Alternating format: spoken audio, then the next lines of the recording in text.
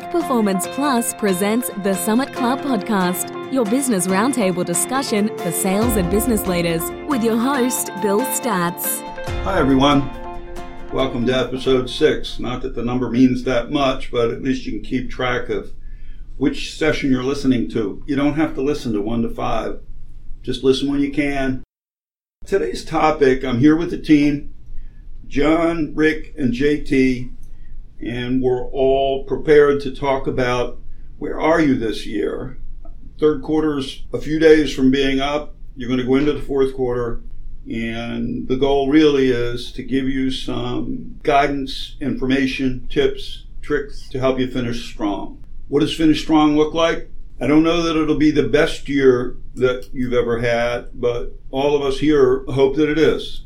Doing your best, it looks different for different people. But for us today, we're going to kind of take an inventory and help you see where you are, where you want to be, and what you need to do to get there. A final thought, and then I'll turn it over to the Summit Club team. Dartnell did a study about 12 years ago. They're a research firm, and they surveyed over 500 sales leaders. And the question was, what are the top selling skills for top performers now in sales? And lots of people were surprised that the number one ranked selling skill for top sales performers is planning and preparation. Number 2 selling skill, approach and involvement. And for us, that means relationship building. Number 3, needs assessment. And number 4, believe it or not, time management. The rest really didn't make a difference, and presentation skills was like number 8. So today we're talking about planning and preparation and how to make sure you step into the fourth quarter with everything going for you to finish strong. What do you think, folks? So if the first question is where are you sales-wise year to date, and where do salespeople get this information? Most good salespeople know where they are in terms of their own list of accounts. But I find very often in terms of the bigger picture, where are they in terms of the company goals and those objectives, it's a mixed bag. Some companies are really good about sharing that information with their salespeople, letting them know where they are and where they want them to be. And some companies I found, I'm not really sure why, just don't like to share that information. I remember a long time ago when I first started out in sales, I was walking down the hallway really happy because I had made my number for the month, and I said something to the general manager of the organization, and he almost ripped my head off, and I didn't know why. And I asked somebody later, and I found out we were close to making our budget for the company for that quarter. I had made mine, but I guess a lot of other people didn't.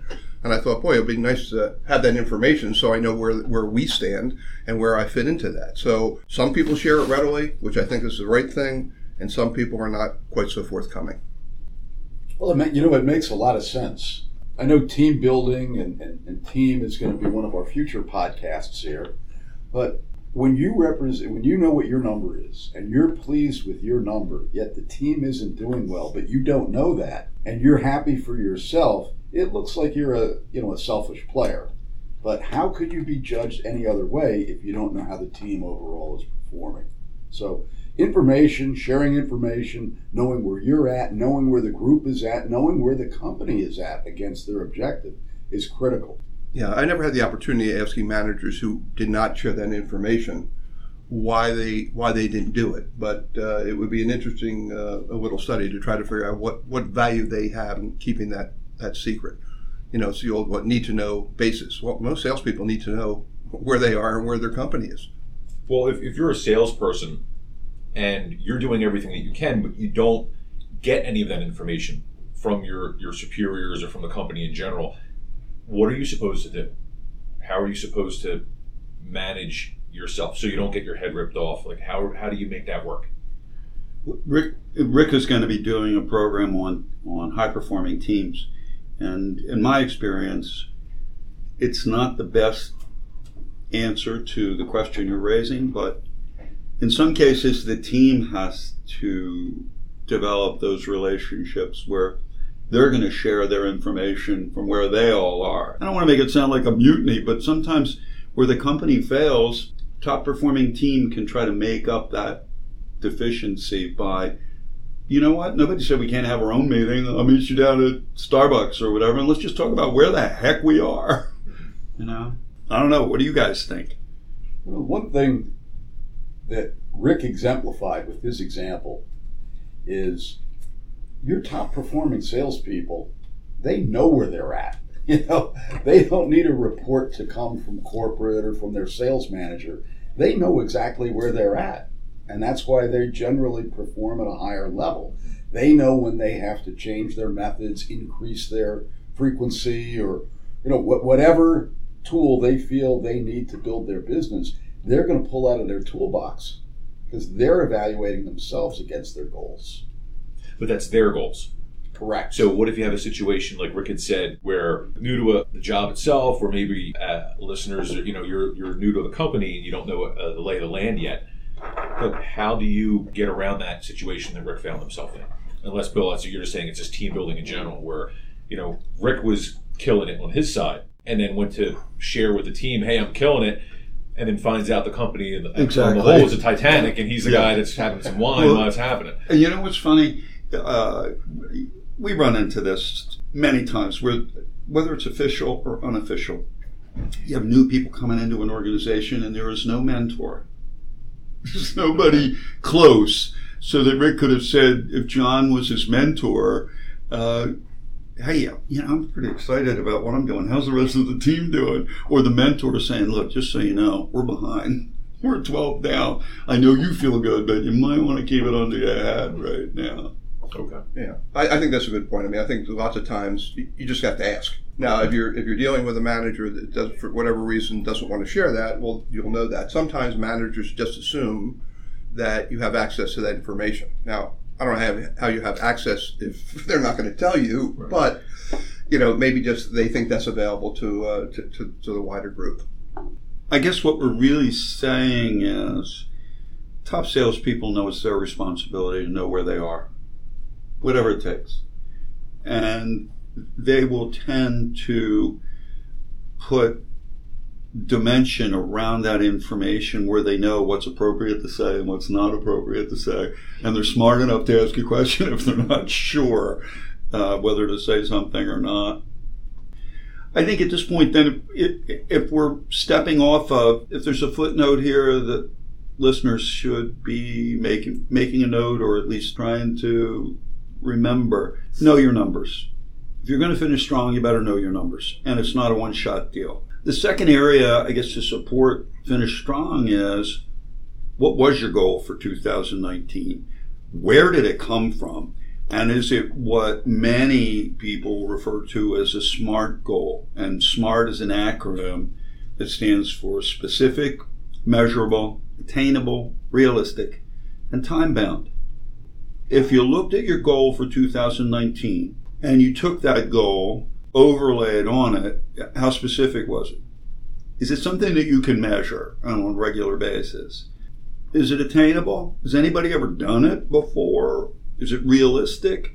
And what's the timelines involved? Where are the lines in the sand that you're committing to get to certain sub-goals or objectives in your bigger 2019 plan? And does it still ring true today, September 13th, Friday? Which is a little scary when it comes out of my mouth, but is it still true? What do you think, Rick? Well, I think, I'm aware certainly of a lot of companies that use SMART.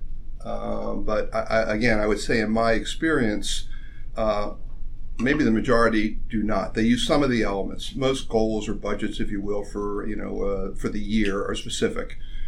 They're all measurable and they're all time bound. This is what you have to do in the course of the year. I found some not particularly attainable and not particularly realistic. A lot of companies have the belief that, okay, we're going to set our goals way, way up here. And we know people probably aren't going to attain them. But we're going to push them every single day to get as close as they can. And the belief is by managing people that way, they're going to get closer to it than if you actually set attainable goals. Bill and I worked for a company a number of years ago. We had a meeting with the chairman, which was during a budget review. It was the first time we ever did it, and I was the sales manager there. And we've gotten through all the expense side of the budget, and he looked at me and he said to me, regarding the sales budget, I said, yes, sir. He said, I'm okay with it. And I said, okay. He said, all right, I'd like you to sign a piece of paper that says that you're going to make that budget this year, and if you don't, you're not going to be working here next year. I'm thinking, Rick and I looked at each other like, whoa, why is he talking to me and not the general manager? And I said to him, because I thought, well, I'm going to get fired anyway. Well, sir, actually, I would rather not sign a document. He said, okay, then this is what we're going to do. He said, it was a Friday or something like that. You take the weekend. I want you to call me Monday because I want to make sure that's a real number. And I want to make sure it's not a number the general manager shoved down your throat, which I thought was really a smart way of doing it because he wanted a number that I felt good about so he could feel good about it because we're just one entity of a pretty big company.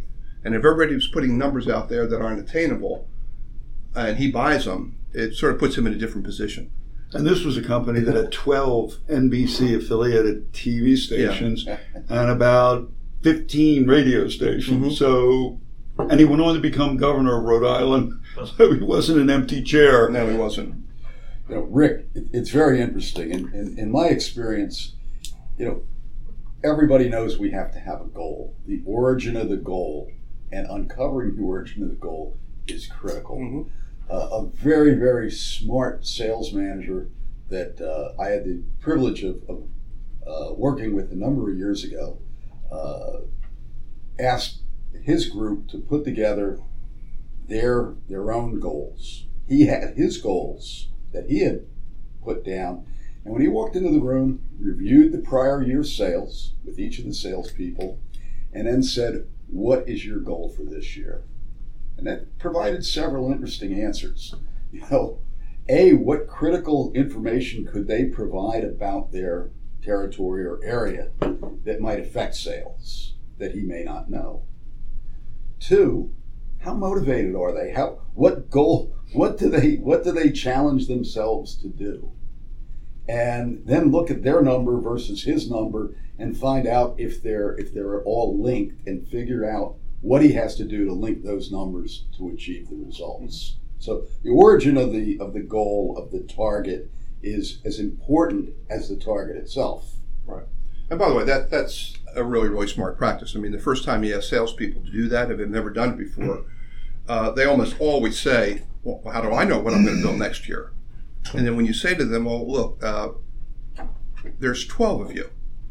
So if all 12 of you don't know what you're going to do next year, and I'm charged with giving corporate a number, how would I know? So I think starting with the salespeople providing numbers, it tells you a lot about them and how they think and how motivated they are. And I think at the end of the day, you're going to get a much better number than if you just sit in your office and go, okay, this is what I'm going to put down, and I'll tell them later. Well, how often are these goals set? I'm not from a sales background. I know obviously many of you are in the room. But is it something where it's established quarterly, monthly? I mean, does that affect anything? Is it a good or bad practice to do? You do. I mean, most companies I work with have had annual budgets. So you do a budget for the course of the year. And then, whether it's quarterly or monthly, I mean, you forecast how you're doing towards that number. So in my business, we used to forecast quarterly, monthly, and weekly. Just so we have the best idea how we are, how we're doing in terms of the budgetary goal. And every business has different milestones. It would be great if we could take the year and divide it by 12 and look at that number. But, manufacturing businesses, you may be out 6 months before you can deliver the product.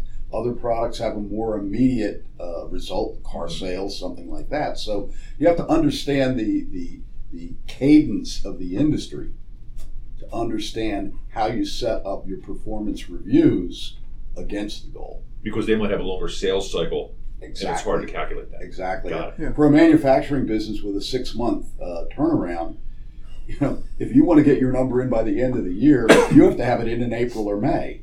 So, understanding the cadence of the business is just as important as understanding the size of the goal. And sometimes just think about the economic unpredictability. I have clients in building materials and whatever. I mean, you're talking about a construction project in Manhattan that's not going to happen for 2.5 years. So you're selling a project that God knows what the economy and everything else is going to look like when it comes time. PO's put in, but it's not released to the plant yet. There's just a lot of variables. And it's not to say, oh, it's hopeless. It's like, it's a continuing process. It's an educated process. And just listening to what you guys are sharing right now for Rick's going to do a program on forecasting because it's not often real easy. And, you know, it'll be another underpinning to help not just fourth quarter, but salespeople that want to be professional, they want to be at the top of their game, and sometimes they just don't know. So our job is to help people know what they don't know. And the other piece for goals is, and we've all been in situations with whether it's salespeople, project management, program managers, if you have objectives and you never reach them, it not only demoralizes you, you kind of give up. You just go through the motions. It's like, you know what? If you're running, and in the day, Rick and I both ran. I mean, it's like you don't go out in the morning and run till you fall over. You have some route that you run, or a finish line, or when you go to the health club and you're doing reps on a machine, or you have some goal in mind. Otherwise, you're going to stop running. I mean, it's just not, you need the satisfaction of hitting and accomplishing what you set out to do. And a lot of times, management isn't quite attuned to your setting goals or giving goals to salespeople. It's terrific. It's a stretch goal. Well, how do you think they're going to feel time after time when they're never hitting their goal? Right. By the way, when I first started running, if somebody had said to me, "Look, the only way this is going to be good for you if you're running 4-minute miles," I would have never ran. Right. Exactly. That would be the point. Yeah, exactly. Which of you has anything to add in that whole section of how you're setting goals, and are you getting the input that you need to keep them current? If you need to roll back your goal because of internal forces where maybe you just didn't do the best effort, or maybe something external happened where the economy, something happened, God knows what, but that's affecting you and your ability to sell, like something was sold and it's going to affect your territory. If you have to roll back your sales goals, how do you, to your point, Bill, you're demoralized and all that, how do you bring that up to your manager or the rest of your team that because of X, Y, and Z, I just don't know if it's going to happen? Am I going to get fired over that, or does it mean something's wrong in general? You guys chime in. What is ringing in my head when you say that is almost everything we do in life is a test. The situation you described where I'm not going to hit my goal and how should I say something or not. If you're working for a company that doesn't want you to be truthful and honest, get your resume out there. I mean, to me, I think it's a test of the organization that you're part of. If you have a problem, you have a challenge, you have an obstacle, and you can't share it because you're afraid of the consequences, it's probably not a good place for you. Am I wrong? No, you're absolutely not wrong. Yeah, and if they're going to fire a salesperson for not making their goals, whether they're attainable or not, there's nothing you're going to be able to do about it. So yeah, you might as well be honest and forthcoming. And as Bill said, most good managers know if somebody's not making their goals, and they have a conversation with them. And as hard as it is, sometimes because of the circumstances, it doesn't mean they're doing a bad job if they're not making their goals. Maybe no one else is making their goals either. Yeah, I think Bill's right. If that were the case, you don't be working for them anyway.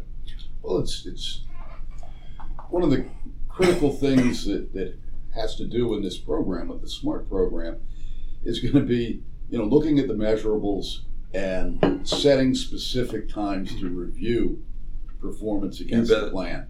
I mean, if you have a goal and you don't have a timeline to review that performance, you don't want to find this out at the finish line that you're not going to make it.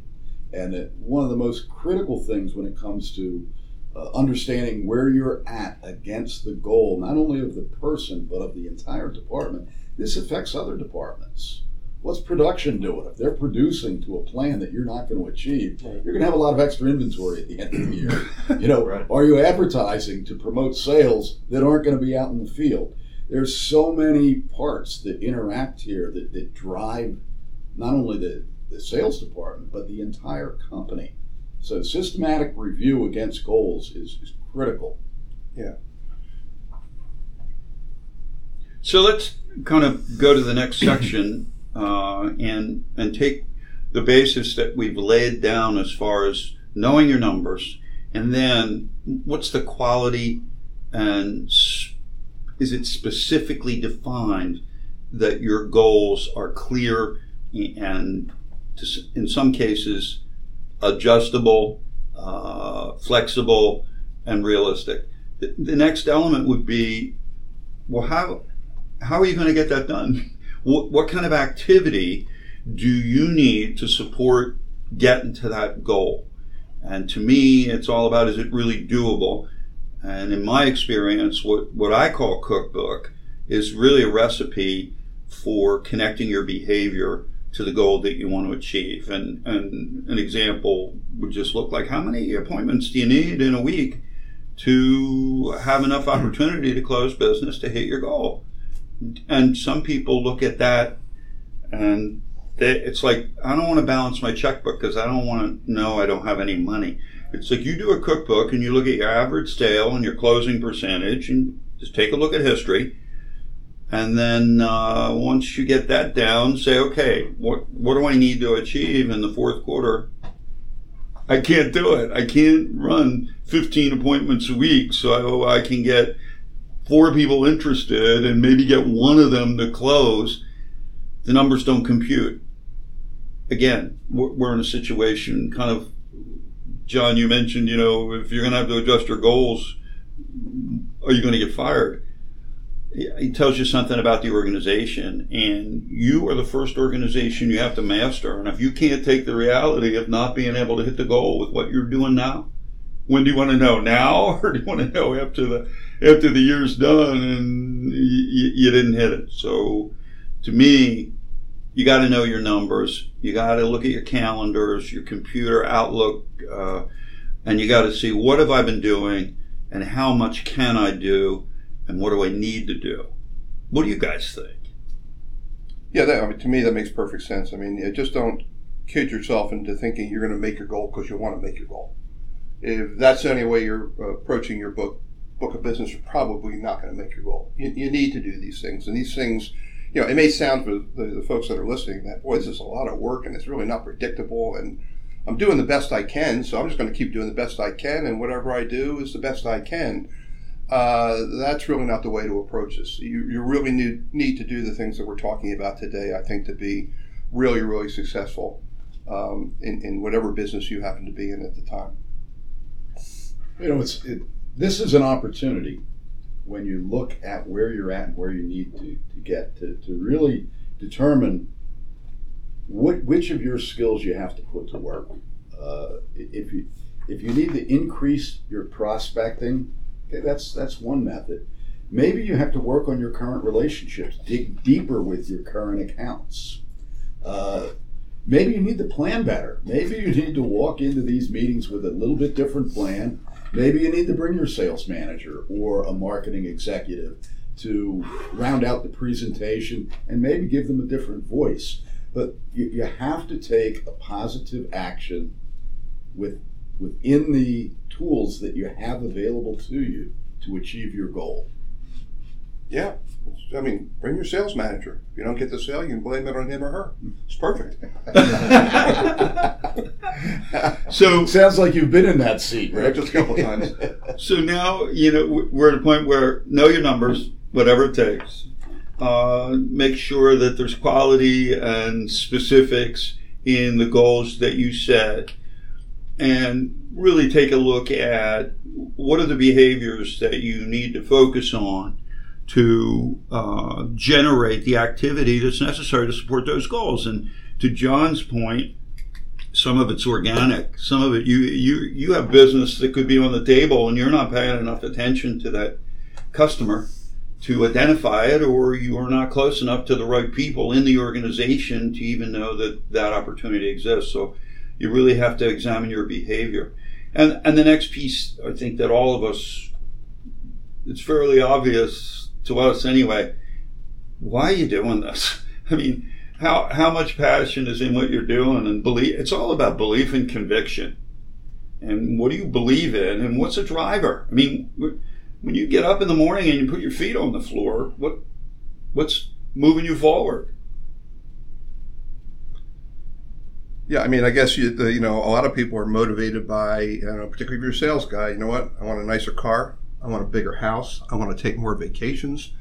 And I think that's a great motivator. But I would suggest there's got to be something inside of you along with that. Sales is tough. You talk to people who don't do it. They see salespeople out all day. They think they're just gallivanting around, shopping and doing whatever they want to do, and they're making all this money. And on an hourly basis, they're probably some of the highest paid people in most organizations. And when I talk to people like that who complain about salespeople, I say, well, you know what? I'll give you a list of business, straight commission. They go, well, I don't want to do that. Well, you keep in perspective. Most people don't, in an organization, in an office, see salespeople lots of times doing the things they do worse, paperwork and things like that. What they don't see them doing is when they're out in the street dealing with clients, that's where they all really, really excel. So, but I think one way or the other, it's not an easy job. So, the notion that, well, I could make a lot of money if I'm good, you're going to find out pretty quickly whether you're good or not. So you need some inner drive, I think, to be really, really successful. Without a doubt. And it's almost the drivers are a who, what, why situation. Who are you doing it for? I mean, you're doing it for your family, or you're doing it to educate your children, or you're doing it for your personal gratification, or you're doing it for money. Are you looking for a promotion? Do you want to be the salesman of the year? There's things that drive salespeople to achieve their goals and surpass their goals. Often as a sales manager, it's understanding what those drivers are. Yeah. Have you ever met a good salesperson who wasn't driven by something? Because I haven't. Yeah. And it's got to be strong enough to get you through the tough spots. I can remember in interviews Rick making it perfectly clear to a prospective salesperson how hard a business this is. Because, the business we were in, radio, everybody thinks it's glamorous and it's fun and whatever, and it's got all that, but it's really hard. You're selling a bag of smoke, and John, you know that from, you're selling sourcing and product development and stuff. It's great. You've got one item that you've got some kind of a mock-up, and people are supposed to believe that this is going to be a home run. It's not easy. When I was part of the Sandler organization, David Sandler always would say, you need 2 lists, and you carry it in your planner, carry it in your pocket, carry it somewhere. One list is the people that you're doing this for. Whether it's your kids, your wife, your girlfriend, your mother, your father, whoever or whatever are you doing this for? And the other list is who's waiting for you to fall on your ass? Who's going to be laughing like crazy when you screw up? Because for a lot of people, that's a strong motivator. It was interesting. I was going to ask about the 2 lists, because I've heard you mention it before, and this is probably a lead in to what Rick's going to bring us to in one of the future podcasts about successful team building. And when you think that there's people within an organization that are very, very pleased when someone else fails, it really, really begs, you to analyze what sort of team do we have here? Do we have a team of just independent salespeople that are out totally for their own good, or do people recognize free agents? Yeah. There's actually a reason that we're all under the same roof and doing this for the good of all. Yeah, it's interesting. There was, I'll try to make this quick. There was a radio station in St. Louis that was a fantastic radio station. They probably had 40% of the market share, which is incredible. So every year they performed incredibly well. The biggest biller by far in the marketplace. But the team never got together. They hardly ever came into the office, because if you called in an advertising agency and I happened to meet one of your clients and I could get that person who is basically your account to give me the order, you lost it. So they never wanted to share information with each other. They never wanted to be around each other. But when you looked at their performance, they were killing it every year. That was not a high-performance team. Yeah. Just a bunch of free agents. Just a bunch of free I agents. got my bat, my ball, and this is what I do, and I'm going to sit at the end of the dugout, and the hell with you. Right. So at this point, kind of to wrap up, if we had a skeleton or a sketch of a plan going forward, and keeping in mind there's going to be a showcase workshop that will support this, because it's far more ingredients than what we're able to cover this morning. But what might the plan starting points be? And, I'll go first. For me, nobody can motivate you. You have to motivate yourself. And if you can't do that, everything else suffers. Instead of a goal, it's a dream. And it doesn't have to be specific, because I'm not going to make it anyway.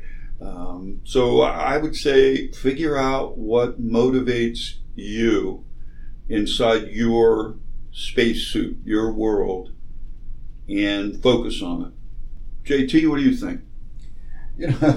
You came up with the most important, I think, ingredient, and that's if you're in sales and you don't know how to push your own buttons, then you need to get into another business. Well said. Sales managers are there to direct, to review, revise, assist you to achieve your goals. If you don't have a high level of expectation for yourself, it's not the right business for you. Yeah. And again, we've been talking about it all day. Make sure you have the plan. Guys, I don't have the sales experience that you do. I'm kind of laying low on this podcast. I almost hate to close with this example, but to me, the motivational thing is really going to be driven by your self-confidence. And it's really hard in sales if you don't have self-confidence. And I'm not talking about fake. I mean, you really have to feel good about yourself and what you're doing. And in Moneyball, we may all remember the table with Brad Pitt around there talking about players, and they're talking about one player, and the guy said, and this is not, it could be a soccer team, and it could be women, men, doesn't matter, but the one fella said, well, it's low self-esteem. And everybody looks at him like, how the hell do you know that? And he said, did you ever see his girlfriend? So you just think of it, it could be, did you ever see the boyfriend? It's like, you've got to have self-confidence, whatever it takes to play at your best. So with that being said, let's wrap it up. We'll be looking forward to seeing you next time. Don't forget, go to the website, leave us tips, questions. We'll be happy to answer either online or on the podcast. Hit subscribe, tell your friends. Find us on social media, Twitter, Facebook, Instagram. That being said, have a great fourth quarter and stay tuned for the SummitClubPodcast.com.